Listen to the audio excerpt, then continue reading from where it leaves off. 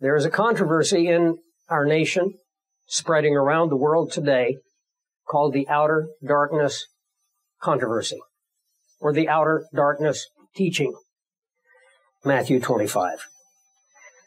Verse 30, and cast the unprofitable servant into the outer darkness. There will be weeping and gnashing of teeth.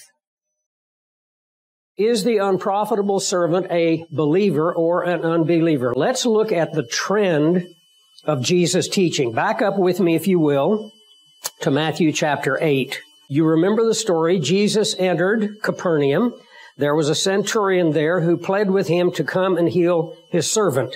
We see a lot of the characteristics of this Gentile warrior in the fact that he was compassionate and concerned for his servant. Most people would have just said, kill him and get me another one.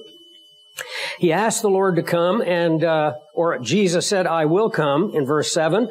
The centurion said, I am not worthy. Here is one of the hallmarks of faith, which is humility. I am not worthy that you should come under my roof. Only speak the word. So there is a trust in the authority of the Lord's word, the power of his word. And then, of course, there's authority orientation. I am a man under authority, and I have soldiers under me.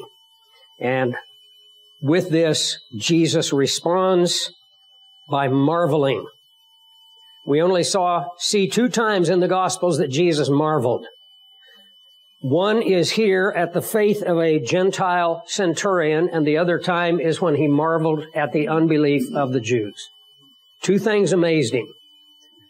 By the way, since he is God, and since he is sovereign, don't you think it's a little weird that he would marvel at their unbelief if he never chose them to believe and never gave them the gift to believe? There's something in my 6-year-old mind that just can't reconcile that. So Jesus marvels and says, assuredly I say to you, I have not found such great faith, not even in Israel. And I say to you that many will come from the east and the west and sit down with Abraham, Isaac, and Jacob in the kingdom of heaven. Why are they coming from the east and the west? East and west from where? Remember, the Bible is always Jerusalem, Israel centered. East and the west refers to Gentiles, not Jews. Many will come from the east and the west and sit down with Abraham, Isaac, and Jacob in the kingdom of heaven, but the sons of the kingdom will be cast into outer darkness. Does this sound familiar? There will be weeping and gnashing of teeth. Now, one teacher says that we have to take sons of the kingdom here as referring to believers. The only other time that we have the use of the phrase sons of the kingdom in Matthew, it is Jesus telling a parable about a field, and a man sowed good seed in his field, and an enemy came and sowed tares, and the Son of Man is the sower, and he sowed good seed, and they are the sons of the kingdom, and the enemy came and sowed tares. So because Jesus said the good seed is the sons of the kingdom, we have to believe that they are believers. However, who is he talking to? He's talking to Jews. And he's talking to Jews from the framework that their entire culture was based on, which is the Old Testament. Turn with me, just so that I can refute this ridiculous argument, to Isaiah chapter 5. Isaiah, the prophet, 700 years before Jesus came into the world, anticipated this parable. And Isaiah was quite a singer. As a matter of fact, I think there are 5 songs that Isaiah sings in the book of Isaiah. This is one of them. Isaiah chapter 5, verse 1, now let me sing to my well-beloved, the song of my beloved regarding his vineyard. My well-beloved has a vineyard on a very fruitful hill.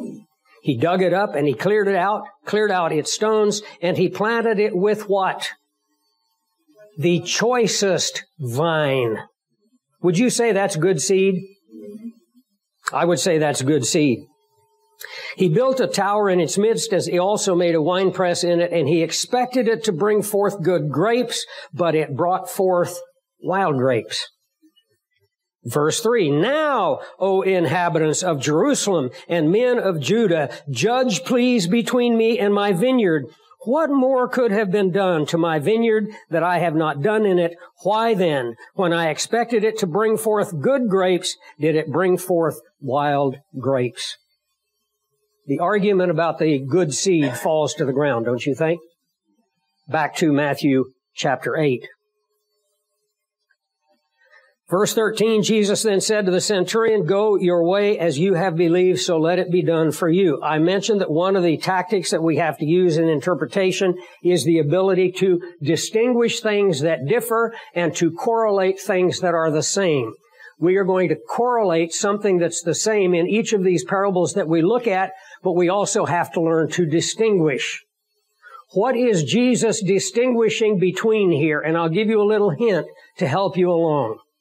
Is he distinguishing between great faith and little faith, or is he distinguishing between faith and unbelief?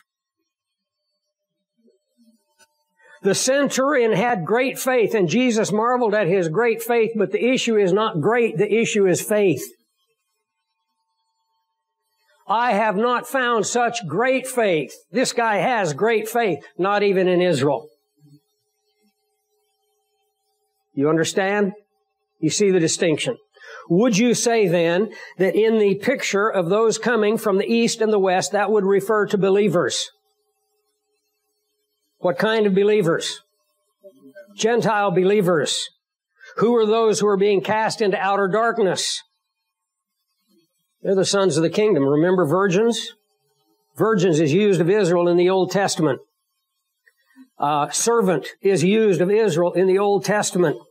They are by right sons of the kingdom.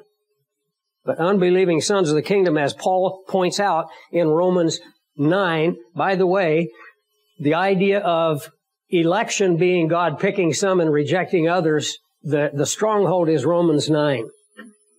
And in Romans 9, you start out at the beginning of Romans 9 with Israel being the elect, and you end up at the end of Romans 9 with Israel being the non-elect. Try to figure that one out. It's because of their unbelief.